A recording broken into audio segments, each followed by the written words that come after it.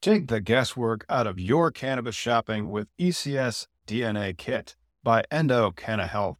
I did this years ago, and it continues to empower me to get nerdy with my cannabis choices, which you know I like. If you've watched our Cannabis Legalization News podcast, did you know that right now you can save 25% off your DNA test at endodna.com? That's ENDODNA.com, and use promo code POD25. That is POD, the number 2, the number 5. Your purchase includes the Endo DNA Collection Kit, Endo Decoded Report, personalized cannabinoid and terpene suggestion, Endo Aligned product matching in your state, suggested dosage guidelines, and optimum methods of administration. Once you know your personal ECS data, you can shop Endo supplements tailored specifically for you. And right now, Endo DNA is celebrating their new patent with a BOGO offer on their Affeca soft gels lineup. Since so many of you struggle with sleep, I want to highlight Affeca Unwind, created to support healthy sleep cycles using a patented proprietary formula of hemp-derived CBD, terpenes, and essential oils. If sleep is eluding you, sweet dreams are made of this. So buy one, get one, my friend. You can shop online at endodna.com. And don't forget promo code POD25 at checkout to save 25% on your DNA test kit. Hey, music lovers. The Canna Mom Show podcast, in collaboration with Lambkin Guitars, is giving away a custom-built, one-of-a-kind electric guitar built by Josh Lambkin. The solid one-piece hemp wood body includes a built-in glass bowl piece. Yeah, you heard me right. You can take a hit and then play a lick. Now's your chance to help the Canna Mom Show crush cannabis stigma with your entry. Register for the hemp guitar giveaway online at lambkinguitars.com. That's LAMKIN guitars.com. The drawing will be part of a 420 celebration at the Goods Dispensary in Somerville, Massachusetts, where the guitar is on display for the month of April. But don't worry, you don't have to live in Mass or be present to win. Visit lambkinguitars.com to scope out the hemp guitar giveaway details and entry form. You'll even find a video of what could be your guitar in action. LAMKIN guitars.com.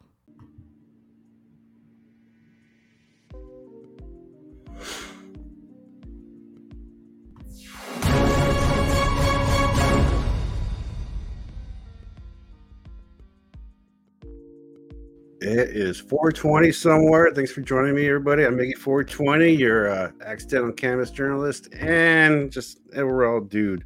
We're going to have Michael Sofis joining us today. We're going to be talking about policy, and he's got a PhD, which is pretty dope. What up, Michael? Hey, how you doing? Good, man. So you're part of Cannabis Policy Project. Is that what the program? Close. Cannabis Public Policy Consulting. Right on. And what do you guys do? Like, what are you guys trying to figure out there? So we work with over 20 states to help bring their cannabis legalization on board. And we've kind of transitioned as legalization has matured to helping them sort of optimize their legalization sort of implementation in terms of both public health and market outcomes. So like public health, are you trying to now you have what, 15, 18 recreational states, 30 medical states. With those medical states, though, you have people who aren't giving out information like freely, right? So you're kind of like part speculation, part now you have these recreational states that are no one died, right? Can you tell me, like, in any of these states, who overdosed so far or whatever? Well, we to that point, so like in the last week, we've recruited about 11,000 Americans across illegal medical and adult use states roughly evenly. And we're about to release a report in the next week or two. That's one of the largest, if not the largest, that's ever been done on public health outcomes across different types of legalization states or jurisdictions. Okay. And what we found is actually that on average, this is a spoiler alert, but actually legal states have lower so folks begin using cannabis later, they drive under the influence less, and youth use like half as many days, like 7 days less per month of cannabis. So a lot of these things that were brought up initially as kind of the fear mongering about cannabis legalization, Sure, actually showing in a very like rigorous scientific fashion is actually not happening.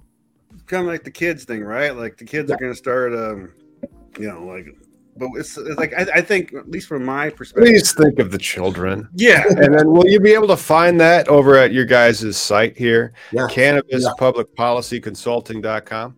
Yeah, exactly. Give us a week, and it's I think it's embargoed right now, like the report, but it's coming out soon. Yeah, it's pretty cool.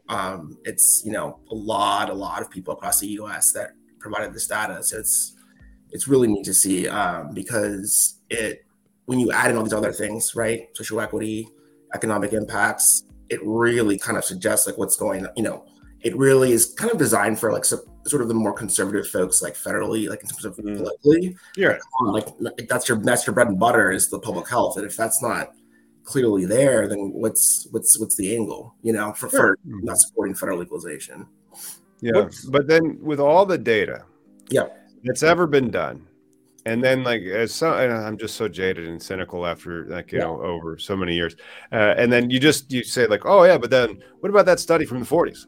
Or that one from the 50s, the one from the 60s, the one from the 70s, those other ones from the 80s, and then those new ones from the 90s. And then, that's what we found out about the endocannabinoid system and all that stuff. And then there are other ones that continue to come out. Like, you guys had that patent on it. At which point will the people who just have thrown up their hands and they don't even want to listen to your facts actually listen to the facts, you think? Oh, my God, that's like a really good question. That's tough. I mean,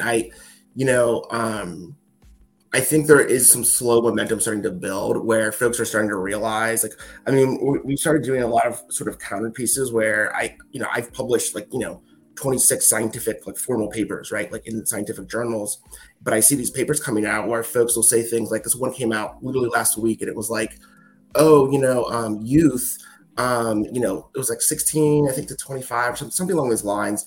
They're using less alcohol and cannabis, but then these folks 21 to 50 or something are using more after legalization, and then folks older than that aren't using any different. And the conclusion was like recreational legalization is leading to more co-occurring alcohol and cannabis use. It's like that's literally the opposite of what your findings showed. So I can't answer that directly, but what I can say is that there is growing momentum among scientists to not just quickly sort of assume that legalization is negative. Yeah.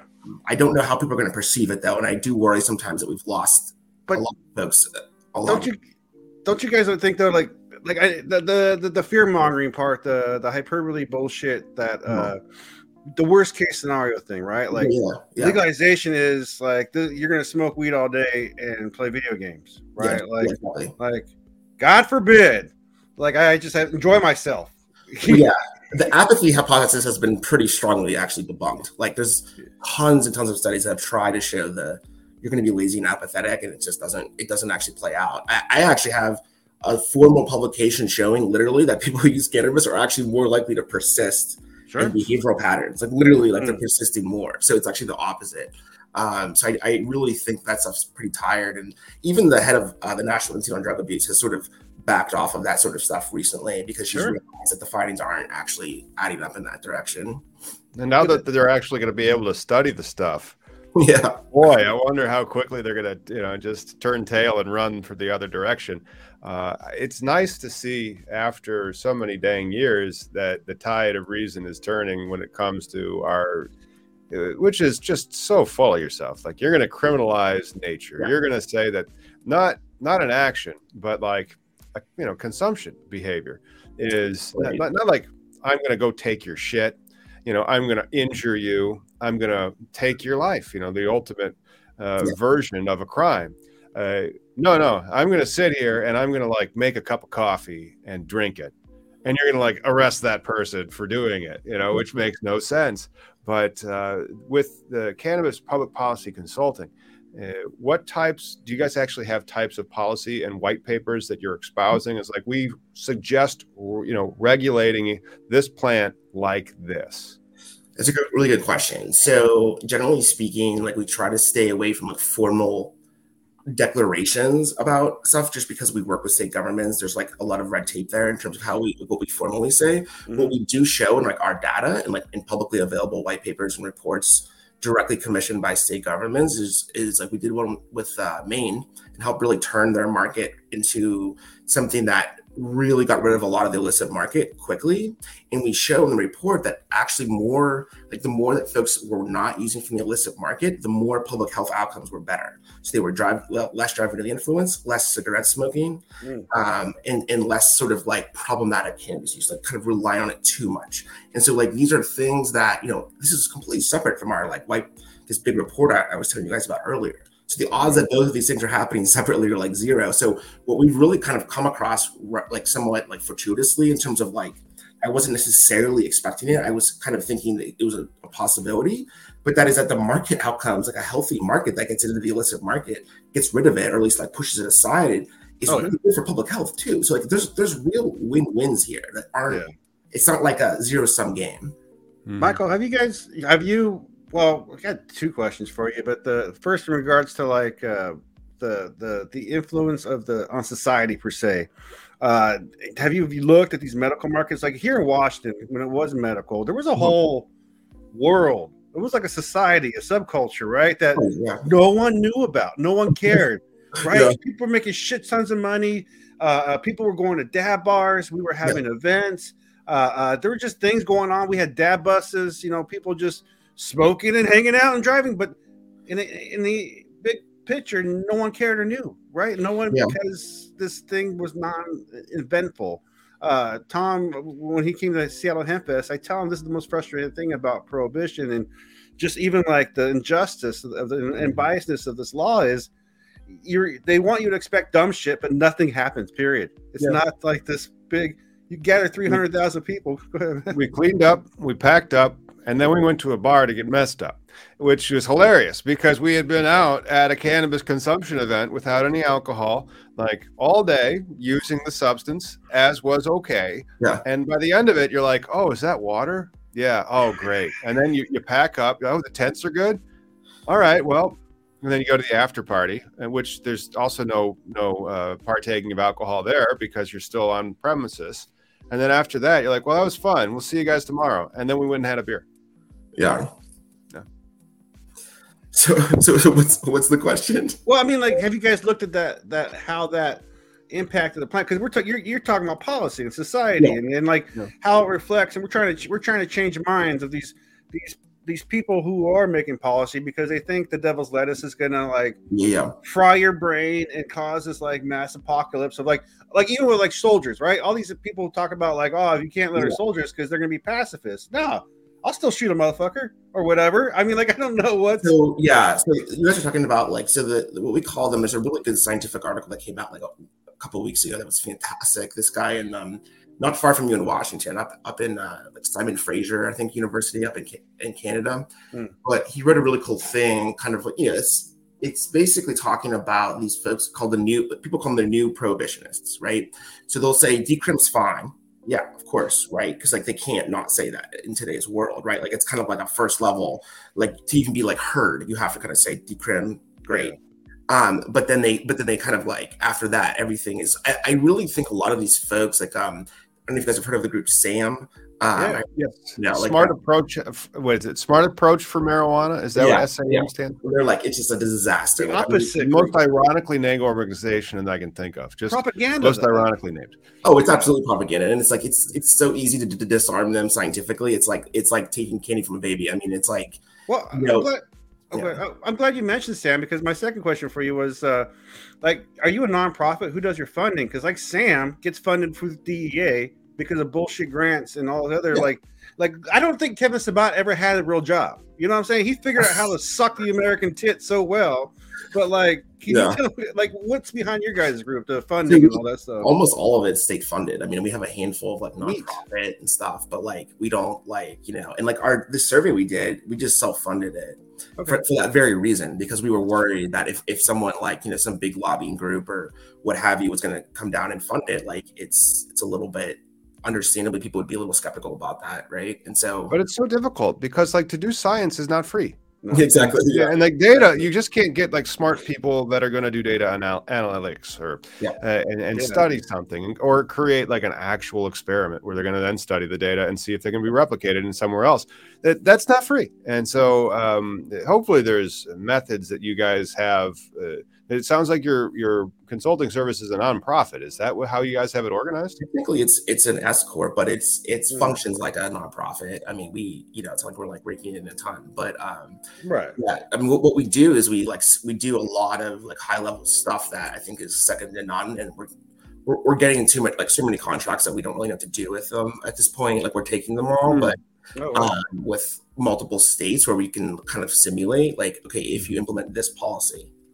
Right. Take a page from KPMG. You subcontract it out to some recent college grads from Florida, and then you say, okay, after you guys are done with this, we have to say who gets the cannabis licenses in Illinois. Oh my God, that's really funny. Oh man, you guys have no idea how funny that is. Yeah, I mean, no. It's been my life for the past 3 years. It's like, wait a minute, huh? Yeah. Wait another minute. Oh man. Oh goodness. And so like I don't appreciate the policy that Illinois was trying to effectuate with their how they did it. And I really appreciate the policy more so with what New Mexico and New Jersey are doing. And then with New York, it kind of reminds me of what Illinois is doing. And it's like some people just don't listen, or that's not it. They got something they're special and it's golden, and they aren't giving it away to somebody else that they don't control. Yeah.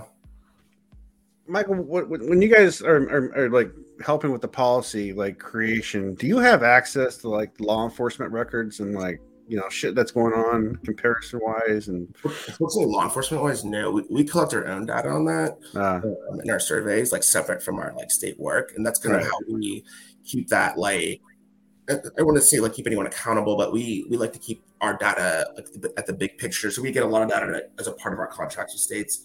But every quarter, so like every 2.5 months, we're getting the data of our own from every U.S. state, regardless of whether it's legal or not, on all the outcomes, because so that we can have that sort of like unbiased sort of third-party perspective on crimes and expungement, things like that. But law enforcement is often something, I will say, in our work with states where they are, they often don't really want to get too involved with it because they are, in terms of like, encouraging anything, it's usually pretty hands off, at least from the Cannabis Control Commission side of things. Sure. Understandably so, yeah.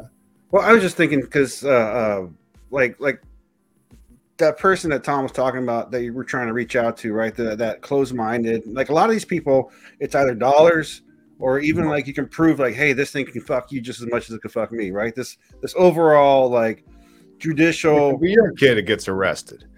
Yeah, well, if you're a kid that gets arrested, I know the judges, and I also have the money, so I'll be able to get rid of their problems. If that doesn't make it, that's not America. Like, it's supposed to be equality before the law. I'm glad that you're able to do that for your kid, but think about everybody else. Right. Yeah, 100%. So, is there federal funding for you guys though? Like Sam, can you figure out like tap into that? How Sam gets paid? 100%. They figure out a grant for Uncle Sugar, and they just put it through the right channel, and then money shows up from the feds. My guess is like random like rich white dudes that just like have some extra cash that they want to put in is to fund that. That's my guess. Honestly, I could be wrong, but that's my hunch. I haven't looked into it at all, but that's like I think that's how some of these programs get funded. But I will say for us, like we are in discussions. We've had some really positive talks with federal agencies. The folks that are like, I will say as much as this, that the folks that are actually running them, like directing them, are incredibly interested in working with us. I think there's some higher level political and funding issues where there's a lot of red tape still. And I'm not someone who's great. Like I'm not familiar with like the, politics of this kind of stuff. Sure. I'm a researcher, but like I can tell you that there's a lot of interest from folks in the government. It's just a matter of the folks controlling the funds and what there's one person who's got that closed-minded, like, whereas everybody's like, hey, this, it's fucking raining outside, we should wear an umbrella, but if anyone in the chain says no, right, it's kind of it's done so. That sucks, dude. And then it's a plant that's just it's got greed with it. And so like, the people that anybody says no, you can shut it down. And that person who says no might be saying no because it's like, this would be a beautiful cash flow for me, and I've given you a lot of money, Mr. Senator man. And that's how America works. I mean, like if you read the Illinois cannabis law, there's rent-seeking behavior in it. Like that's why BioTrack THC is in there. Right. They paid lobbyists to put themselves in. They didn't say it's seed to sales system that would have a relational database that would also qualify metric to like help be competitive in the actual. Yeah. Well, I think you see that. No, absolutely. Yeah. I think a lot of it has to do with that. I think just like weird political machinations, and I think one of the things I've been trying to focus on is getting rid of. What we've been trying to focus on is kind of going after, but like, being assertive about folks, either academic or non-academic, like markets saying stupid shit like that about cannabis that is just not evidence-based, based on their data. Because, one Republican senator or two or three of them that read, some post that gets blown up, that can swallow a bill that could change everything, and I think for the public good in general, right? So like, I think a lot of that, it's kind of a, death by a thousand cuts, I think, on some of these things now, right? Like but the problem is it's a lot of these people don't give an F, right? Like it's funny. I think it's great that you laugh at the KPMG people, right? Because this is the most blatant lack of transparency out there with how they figured out I'm not a rocket scientist, right? And I've worked with some. Like literally, I've worked with rocket scientists because I've done missile system shit, right? And the thing is, like, the math behind this, it's not special accounting to figure out what an equity should be and how a point system should work out to, like, everybody. You're going to cap out, period, and then you're better off with just doing bingo balls, right? Like fucking Maine did or whatever. Yeah. But they're afraid. Well, hang on. Like with how Maine assigned it, especially in Kittery, that was a brute force lottery. You could have just bought all the ping pong balls. That's not equitable at all. No. And that's one of the reasons why, like with New Mexico or New Jersey, with New Jersey, it's the best example in the sense that they are granted priority through the processing speed. So they will be able to hit the market fastest, but then they still have to have all their paperwork in order and their capital lined up, and they have to hit the regulation. So that allows them that first entry, but it doesn't guarantee them, a discrimination against out-of-state actors. You never saw Tom. Actually, Tom, you had facing this way now. Tom, you never had a. You had clients who were involved with that fiasco, right? And so when you got the paperwork back for the grading point system, right? There was no transparency. You didn't get that back. You didn't get that back. You don't get that back. But either way, you never got feedback. You never got like the transparency of this, right? I literally think someone got paid, or either someone was really drunk one night and said, "Fuck it, we'll just." You think that's one reason why somebody who applied once for a craft grower license got more than one license? Yeah, right. It happened. Biggest. I don't know why, but it happened. Yeah. And why isn't anybody flagging it? Why is they have to redo the whole? Oh shebang? No, the lawsuit's pending. It's going on. Yeah. It takes forever though. What happens, and so that's one of the reasons why, like, we have a cannabis law and policy show where we explain the marijuana law so that you can help change them, and we talk about these tomfooleries. Now, like, it doesn't mean, and you're in Massachusetts, I believe, right? Yeah, that's where I live. Yeah, and so like that market may experience price fluctuations as it matures. That's happened before in Oklahoma and in Michigan, and coming now to Massachusetts. Our guest last week was saying that the supply is getting pretty good, so that the prices are going to come down really well, and it might be more difficult to be a grower in that state. How is the supply, and can you get a high quality eighth of cannabis for less than $35 in Massachusetts from a legal source where it's pure and clean and all that stuff? It depends on high quality. I need to find that. Like what's the THC? Well, it in the mid 20s, I guess. Yeah, I think so. Yeah. I think so. Yeah. If you walk in. Yeah, that is about the price point that I think the legacy market no longer really can compete. The legacy market can only go as low as the product costs to make. or as the product, and so once you get down like below $35 a retail level eighth, I just think that is extremely difficult for the legacy market to succeed in that state. Yeah, there's usually like a 20-ish% difference between where that, in terms of 20% lower price, even if it's 20% higher for the regulated than illicit, right? People are going to be pretty down with the regulated market there. So that's we work with states a lot on that, actually, like the willingness to pay, the kind of precise price points where they really need to push towards, to try to get folks early in the implementation of adult use to get things moving, because the first 6 months are like really important, and there can be like multi-year kind of deficits in that if they don't get in quickly, in terms of getting folks switched over. Shouldn't you be looking at Oregon for like a model for that? Like as far as like now, I mean, there's still bad players that are exporting, but they're not selling it to local people, because those local people are actually going to stores or to their friend that grows, right? Kind of like people who are butchers, they can share each other's meat or whatever. These people are sharing grows, but there's there's no one making profits anymore like it used to be. Like when I first met my friend Johnny Green in person, they had a tub of weed. It was I think it was like 100 pounds in this big ass Walmart tub. Yeah. And I thought it was the greatest thing. But the risk back then was worth it, because people consumed. You could get rid of it locally, and there was none of that state line shit. You didn't have to scare. You just dealt with the local people. You knew your area and whatnot.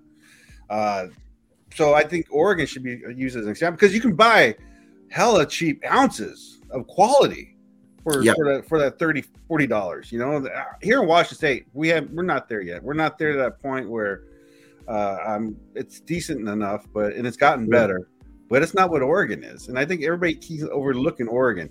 Everyone wants to eyeball California. Washington, Oregon, and tied. We're coming to 10 years. I think next week is our anniversary. I don't know, man, because just the market reality, $40 is what it is in Illinois, and that's if you have vertical integration. So the store that front you go to is owned by the grower, and then they're able to suppress their price because they can make it up from the wholesale and moving their crop. But then they upsell or they upmark whatever their competitors, and so there'll be like a large price discrepancy. And you see that in our state. I'm assuming you'll see it in other states. But when I went to California or Washington State or even Michigan, you can get out the door with something very high quality for $35 or less. And, this stuff takes time to grow. I mean, I got some seeds that I popped. They're almost 2 months old. I'd still veg them out for another month and then go for 2 months of flower, and then you have to cure it. And so it takes 6 months to make the product, I mean, isn't Oregon like $5 a gram right now? Like, isn't that like they have outdoor, and so they have like huge gluts. Yeah, because it's oftentimes can be tough. I mean, it depends on what. This brings up an interesting kind of point. It's like, what is a healthy industry situation / government regulatory system here in terms of home grow, for example. So we get a lot of people, and much more so increasingly are saying they home grow a lot, right? Yeah. Totally cool. And from my perspective, right, we're thinking public health wise, that seems totally that makes sense, but it could be really hard for governments to regulate, and you get really different perspectives on whether people consider that sort of, even if it's literally within the law, at least generally how people in the government sort of view that, right? It can be really tough to kind of. So I think about Oregon, where oftentimes in terms of illicit, when that supply gets a little bit out of control, it can be really hard for illicit in terms of the traditional measurement, versus maybe it's not so bad, right? If you're thinking about just straight up home grow and just kind of general legal use and cultivation, right? Versus fully regulated, if that makes sense. So isn't the question what is regulation, right? Yeah, exactly. Tom, we talked about what was it, Uruguay, right? All this freedom but no market, or Mexico even right now, no market. But here in Washington, we don't have home grow just because it's not on the books, right? We're trying to get this passed through there's this verbatim. We try to just say, hey, look, allow X amount of plants. Is that regulated though? If you just say, hey, this is X amount allowed, right? Because that's what everyone does. Yeah, I mean, we're just saying now you're allowed to have it, but there's still no damn market, right? Like that's another thing too. There's another people concerned that homegrow will eliminate this big business brewery bullshit is wrong. It's just another market they're missing out on because growing good weed's hard. Growing weed's easy. 6 months, and then you got a huge supply of the same strain, so you get bored smoking it. So home grow, and we have medical home grow. They have medical home grow out in Washington State too. Do they have any medical home grow, or what's the home grow situation in Massachusetts? I don't know off the top of my head, honestly. Because we ironically we don't do work with Massachusetts, but we've worked with like half the other states. So I can't tell you, but most of the states we work with, allow like 6 to 9 plants. Usually is kind of the range. And so like it's such an arbitrary, but like it is. It's a positive though that folks are copying and pasting that, right? There's a lot of stuff that's been copying and pasting that's not great. That's a good one, right? Because that's a lot of plants if you actually think about it, right? Like if you allow people that's and it can get rid of 10% of the illicit market in some states. Like that's that's substantial. You know what's frustrating about policy? When I compare how it used to be in Washington when it was medical, dude. Yeah. When I used to go to dispensaries, first, like I said, it was like an underground club. I got my script. I got enough things wrong with my body. I can get a prescription, right? And just saying we think this is best. But there was a time where I could buy seeds and clones and walk home and take them. And we de-evolved. We went from, we had lounges and I could buy clones and do this thing every day to fuck you. Unless you can get me $10 million, you can't play in this game. Like, Well, we need about 3 more hours for that because that's like the multi-state operator, your MSOs and all that good stuff. Yeah, I mean, there's definitely, there's definitely a lot to say about promoting competitive small operators in the space. There's no doubt. Sure. I just think because you're part of policy creation though, right? Like, and we talk about regulation and I just think like Tom hates when I think because he's a lawyer who wants to, he sees the business side of things and has everything sectioned in it. But from what I saw, which was like pure capitalism to like what we have now, which is like a gamified system. Yeah. If we just, lab regulation is it, requiring people permits. Yes.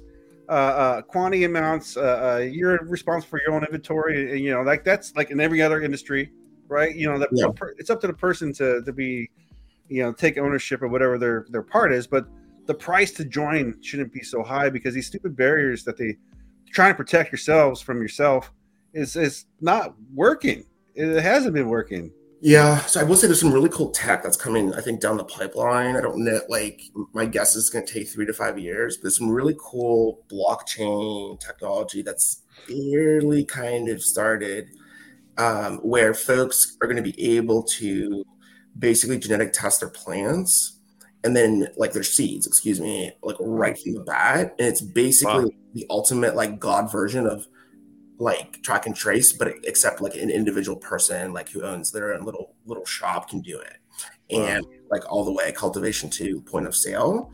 And at any point you can test like quickly, like do a quick assay and like know like okay, like this is the plant, and it would have all the potency and all that other stuff in it. And so I think there could be in the next 3 to 5 years, maybe even likely, some really cool like spreading of high technology kind of at low cost kind of for the people, if you will. That is just great for public health, great for markets, great for government, everything. I mean, that'd be great for traceability, right? For the regulated market. But say I have a friend that grows or makes beer, they're not I can't sue him if he gives me a 12-pack and I'm like, thank you, this was delicious, Yeah. And I get drunk and whatever. That preventative maintenance that we keep doing is ridiculous, right? We're just over the top, I think, for something that I've been consuming while we've been talking twice already earlier and after and still not die, right? I mean, like, are you serious? It's just are you serious? But that's that Washington thing State. It's been legal there for 10 years. The tolerance is big. Yeah, no, I understand where you're coming from. Yeah, I think a lot of it's so I will say again, not to like turn the page here, but the cultural stuff with this is like I think cannabis culture, both like, loosely speaking, for and against, is so ingrained in so many aspects of society. I mean, you could spend, hundreds of years with all these different researchers and like still like, there's been some really interesting stuff actually, like as this relates to kind of what you're talking about, at least tangentially. So like folks have done some really cool studies showing that when there's been, studies saying, oh, like legalization is causing like negative public health outcomes, there's actually some really cool stuff showing that like in the kind of the same context, it's actually more like these cultural attitudes that have shifted, right? Like there's different generations, people are more like open and so it's not to say that that's causing negative things. It's just like that's causing like more frequent use, and then folks will assume that that's necessarily like that's bad, right? Yeah. And so like it just, there's a lot of cultural stuff here that's like really, really hard to change, and it's probably like hundreds of years old, at least. Oh yeah, 100%. Ingrained. Yep. Yeah, that's the real rub of it all, is because they've avoided it because it's been illegal. So they have no understanding, they have no frame of reference on using the substance. Yeah. And that can create a lot of misconception because you have no practical knowledge. You have theoretical knowledge, which is mostly propaganda toward its negative impacts. And then you also have this huge criminal opprobrium that's just sitting there looming large over this flowering plant. It just sets up for continuing the perpetuation of the ignorance, because why would you learn about this? You just expose yourself to risk and harm. Yeah, I think at the end of the day, it's like, how can you convince, like, the oldest, whitest senator and most conservative senator in the Republican Party right now, like, how do you get them in like 20 words or less, to go to at least stop and go, ooh, like shit, like that could be a really good point. You know what I mean? Like that, like to even just stop and consider, like that's where I feel like is where it's at right now. And I think we're getting there, like, because there's really good market and health, market and economic outcomes. And then if you can say the public health is neutral, ooh, maybe that gets them over the edge next time around, next 2 years from now. I don't know. Have you seen the last 4 years or whatever, the last presidency? I think I've learned about the Republicans is they're really into kink shame. So if we can just, what I'm saying, like, we got some toes to step on, little mommy daddy issues going on out there that, hell, they all just wanted to hang with Pence, and he still is freaking not denouncing the dude. Like, yeah, it's a party of cucks. I don't know what to say, but it's like, how do you get that mentality of like self-hate? It's like Kanye. It's like, what is this? How do you change people's fucking, like, what? Dude, do you not see here, like, outside the door box type, like? Well, so the cool part is though, like the public opinions keep changing and they keep going. And when they keep getting to the point, like there's that middle ground of gray area where, a conservative senator can say, well, yeah, you guys think this, like, this X percent of my constituency thinks that cannabis should be legal, but it's not enough to like change me to like not get elected. In the next 4 years, there could be serious numbers of seats that shifts in, and so we've been wanting to actually assess, like, literally for folks in like in these national surveys with like 10,000 people, like, how much like do you really care? Like, is this your number one issue? Because that needs to happen for this kind of to get shifted. Otherwise, these guys can kind of just say, these ladies can just say, some lip service and then, vote against it, It's just weird that progressive is like a bad thing, right? Like something that encourages us all to be forward and go to be a better thing. And yet, that's how marketing works. You can politicize anything in this country, and you can turn anything into a pejorative or a euphemism. It just takes enough PR and money, and then repeating that lie again and again, especially during the evening news, and again, and then it changes. There's so many examples. Even adult use cannabis is by itself a euphemism for recreational marijuana. I know. Oh, yeah. I know. So the branding aspect is just everywhere, especially in politics and especially in business. But that's why it takes so long to change, because it's just ingrained. Was it Nancy? Is it Nancy Mace? I want to say she's the one that. Oh yeah. Yeah, so like that's positive. Yeah. She's a Republican, and at least in Congress at least, but with a very Republican sort of looking legalization. It may not be the ideal one by any means, but it's a good sign, right? It's a good signal. Well, we're all starting to think about this plant in the same way. It's kind of like how everybody should be thinking about marriage the same way, right? There's no gay marriage. There's no fucking straight marriage. It's just fucking marriage. It's just stuck legally with some fucker. Like, however, but yeah, tell that to the Mormons that believe in plural marriage. But I'm saying, like, it's just not even like a thing that infringes upon your personal being, right? Like, it's you do you, boo boo. But fucking that's it. Well, I mean, this stuff is shifting really generationally / age, culturally. We want to stew it up. It's changing. It's continuously changing. I mean, 30 or 40 years of like year over year positive change. So it's like, and maybe even arguably like a real spurt in the last 5 to 10 years. So I'm hoping that, in conjunction with some of these like, banking bills coming up and that like kind of, nice idea, like maybe not the greatest, but research bill that came out kind of like lip service bill, but it was cool and it's at least progress, somewhere. They did something. Standalone legislation to liberalize the plant and effectively call into question its Schedule 1 status, because if it was literally Schedule 1, you never would have passed that bill. Yeah. Yeah. So like that was a weird. I don't even like. I could use your advice on that one. I was like, what does this really say? Like, I have no idea. Like, Congress has the ability to find the facts, okay, cool. And that's the weirdest part, because then if Congress can find the facts, they can find whatever the heck they want. A ham sandwich is Tuesday. Congress says so.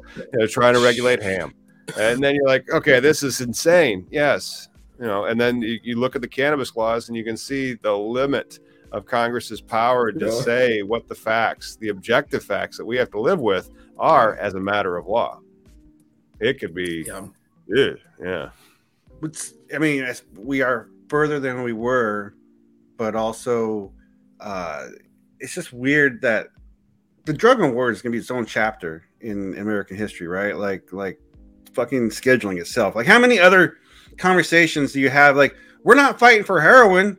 I'm not trying to legalize meth. This is an egregious thing going on. There's a line, yeah. There's more to it. Like what the original scheduling goes, right? The whole thing should be reinterpreted now, right? At this point, if we're re-examining it, break it down. Well, how about like psilocybin? I mean, yeah, exactly. Like, dude, the depression data on that is so overwhelmingly incredible. Like, people don't understand. Like, they took people who tried treatment after treatment after treatment. It didn't work. And then they gave them this thing with a little bit of cognitive behavioral therapy, assisted. And we're talking 1 year later after treatment, like noticeably large effect sizes for reductions in depression. Like, that's literally like miracle stuff. Like, that's not like I had to like read, several clinical trials before I was like, oh my God, because like this can't be real. And so it's just crazy that this stuff is. But hippies like it. Yeah. But we don't like them as a political thing, and that's the problem. Because and then also it's a Schedule 1 substance. It's illegal, so people are by their nature typically risk averse. Entrepreneurs, a little weird. They'll take risk. However, if you're a normal person who's risk averse and you see that may happen to you, if you get into the industry or if you try to go down that path, something wrong could happen. You can get busted. And then I would say that the mushroom one is, I haven't heard of anybody getting busted, but it's still very illegal. Like they haven't changed. They at least are starting to defund aspects of the marijuana laws, but I don't understand where the status of the psilocybin laws are. Federally, I don't think it's moved at all. Yeah, it's crazy. It's like it's not addictive. I mean, I got some for you guys. So, just like cannabis, now it's recreational. Now we have actual rules and regulation bullshit, right? And the thing is, though, before when it was medical, someone had to take the first store. Someone had to take the balls and open a store. And so this article was in OregonLive.com. But check this out. Let's see. Here we go. Selling psilocybin isn't legal in Oregon, but a Portland shop is doing it anyway, right? This was December 1st. And so the author, she tweeted that saying, you know, I feel bad. I feel like a snitch, right? So my thing is, though, she shouldn't feel like a snitch. First off, it's a brick and mortar store that's how we want, right? We want one day for everybody to go to 7-Eleven or whatever. But so then the following 2 days of this one, this is the line. It goes around now because of this article, 2 blocks. So there's 2 blocks worth of people. But I imagine like the store owner has some sort of policy, right? Imagine they're like, look, 21 and over, we're going to try and cover our asses as much or whatever. Yeah. But the fact is, someone opened a goddamn store is probably selling delicious chocolates that make you feel wonderful. And but the thing too about you're saying, as far as like all this research being done, we're just kind of proving what the hippies knew already, right? The stuff that people talked about, like a shaman and all this other stuff. Well, if you take this and have a little therapy, because one's not better, you know, but together it's the best. And but I just thought that was kind of cool that you brought up mushrooms. And I saw this article the other day about just someone opening there's a store for, and then there's one in Canada too, I believe. Oh, really? Selling. I don't know if they're actual powdered, but the license window doesn't open until January 2nd. Like they've broadcast this. We've seen the regulations. It's like, you want to apply for this? I guess, you know, but it doesn't open until January 2nd. Yeah, I mean, I think honestly, the biggest thing the most common deficit in people's understanding I found, it doesn't matter if it's like, you know, a government, it's usually more like just everyday people, you know, or politicians or even academics, but it is really when folks don't understand how much sort of negative stuff might be happening, and oftentimes maybe more stuff in these illegal states. So, for example, we have some data showing that in illegal states, people advertise illegal cannabis everywhere, and they're actually advertising it a lot, just as much to youth in illegal states as they are in legal states. And so that was a big issue for a lot of people. Oh, the youth are going to be exposed to all these ads, and then they're going to go do it, and then everything bad. Think of the children. Yeah. Please think of the children. Yeah. They're like, you know, they're going, and they differentially in illegal states go after via digital and social media means advertising. So it's actually like even more nefarious, right? Like way more. So it's just again, that's the thing that people like always miss. They'll assume that everyone uses, you know, legally, and then even if it's in an illegal state, they'll forget that people use illicitly. And then when it's in an illicit state, they'll forget that, you know, oh my God, people use it like they do. And like, just because you can't, you know, a tree falls in the forest, it still fell. You know, you may not have heard it, but it fell. And I think that's kind of the issue. Hey, it's 20 past the hour, which means it's 4:20 somewhere, especially if you live in the central time zone. We're going to take a 10-second break.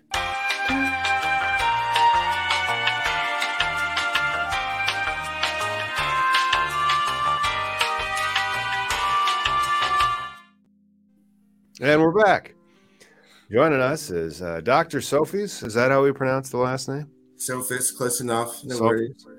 All right. From the Cannabis Public Policy Consulting business, what do you think is on tap for 2023 in the licensed cannabis policy realm? That's a good one. My guess is... So obviously a lot of states that are, you know, about to come on board will come on board. You know, my hope is we'll get 1 or 2 more states with adult use. I think will be, you know, federal banking will get passed. Hopefully another sort of research-oriented bill federally to kind of pave the way is you know, what I'm hoping. Maybe, you know, something that just kind of pushes a bunch of different study efforts, you know, maybe from various, you know, federal agencies or subcontractees, what have you. You know, unfortunately, I'm not sure this next year by itself though is going to be anything game changing. I do think we're seeing trends where folks are starting to realize how important delivery is up front when implementing adult use. So I think we'll see more of that with some of these states coming on board. But those are sort of the top highlights that I would consider. Right on. Cool. Right on. What states are you involved in right now? Did you see that Nevada's doing the consumption lounge? They just issued out those licenses. Yeah, that's something. We work with them on. Really? Mm-hmm. Oh, very cool. What was your input on that? Like, why? So, why would they reach out to you? Why would a state be like, "Yo, we need some input on some weed stuff"?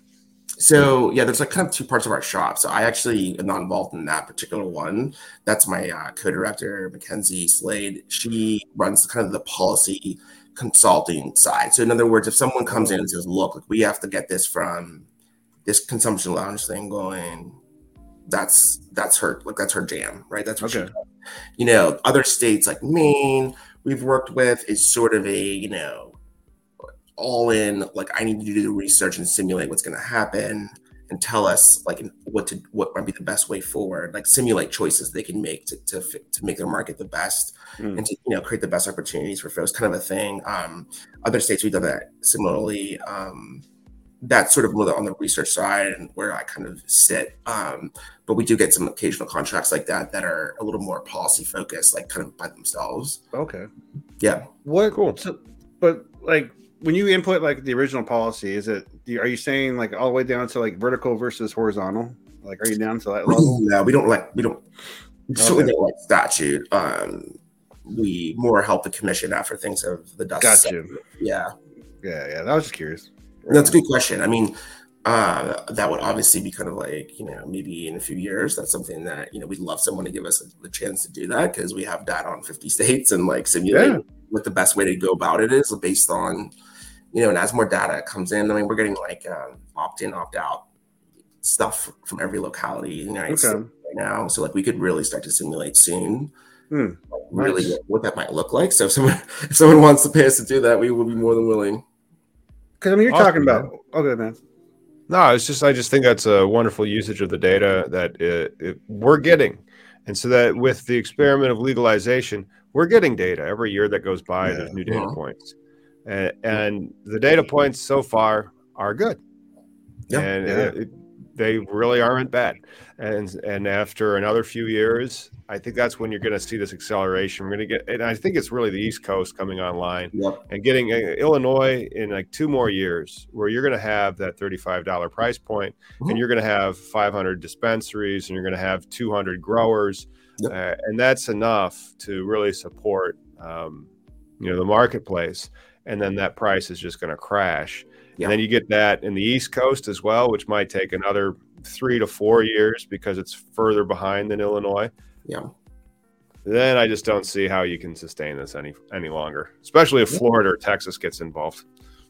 Yeah, it's tough. I think one of the things that's interesting is that the state, like, I agree. I think what's going to be interesting is when the prices plummet, well, kind of like going back to the Oregon, will operators complain because they're not getting profits? It's one thing I am a little concerned about. I don't know, maybe I'm off on that, but I know there's a lot of chat about that, and it's a tough situation, right? Like when the prices go down so quickly, like generally it's really good, right? But like, is, you know, where's that like sweet spot? I don't know. I think though, isn't that what capitalism is about though? The fair market, as far as like these guys are crying about like the price dropping, but that's your bad for not anticipating this explosion. And then not just that, I mean, everybody thinks it's a golden ticket. It was a golden ticket at one time, right? If you're a medical state, maybe if you're in Oklahoma and you still got maybe 100,000 less, but everybody else is like millions. But you know what? I can't. Arkansas is finally going to kind of decrim, so maybe that'd be a good opportunity to make your millions. But you have to live in Arkansas.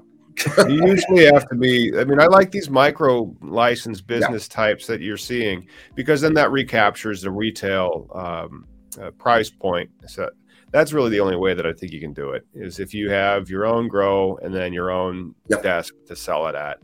Otherwise, it's just going to, I mean, like having the license to sell it, that might be good for 10 years.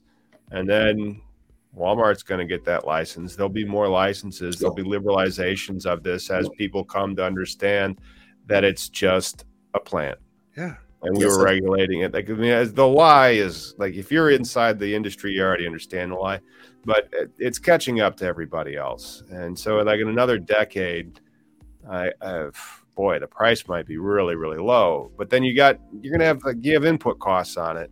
And then also you have prices that people have been used to paying. It's not like because of prohibition ending, beer magically became free. It cost money to make that product. And so just because of prohibition's ending for cannabis, it's not going to magically become free.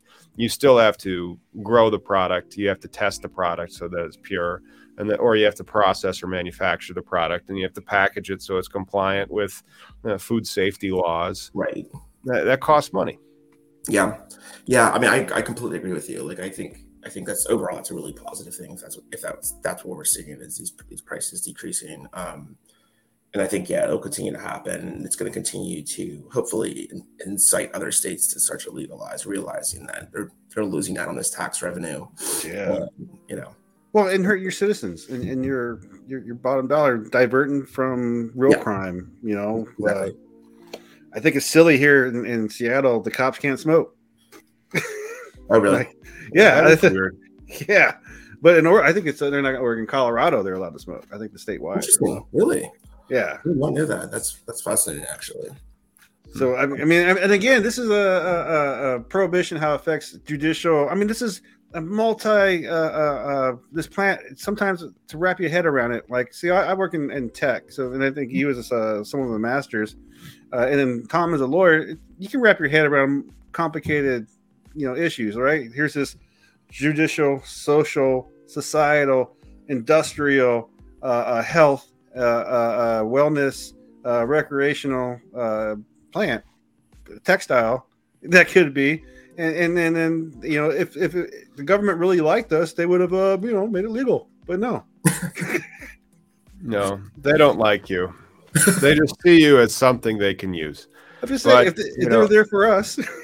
Yeah, they told me they didn't like you too. Yeah, it's exactly. I mean, the IRS. That's pretty much every letter that I get from them. It's like, "Where's my money? I don't like you." And I'm like, "I'm paying it. I'm working really hard to give you your money, Mr. Uncle Sam." Okay, so what else should we touch on before we wrap up? Do you think? Oh, geez. I guess let me think here. So one of the things I just want to go back to and this is like such a cliche, but just encouraging people to kind of go to Google Scholar and type stuff in and read for themselves, but also be you know what I mean, and be skeptical of that there is still a lot of bias. Like academics scientists like myself can be really biased though. And so oftentimes these abstracts, these little summaries, right, of 200 words, they tell you basically all the main points and results, implications of the studies. And and if you look, there's even ones called a meta-analysis or a systematic review. Type in that, systematic review, whatever the topic is, could be cannabis and cancer or whatever. And oftentimes that's the best way to actually get quickly the real data.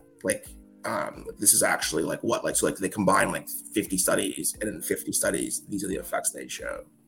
And I think for most of your, listeners, they'd be able to actually probably do that pretty easily and be able to summarize that pretty easily in their own head rapidly. So I use Google Scholar for legal research all the time.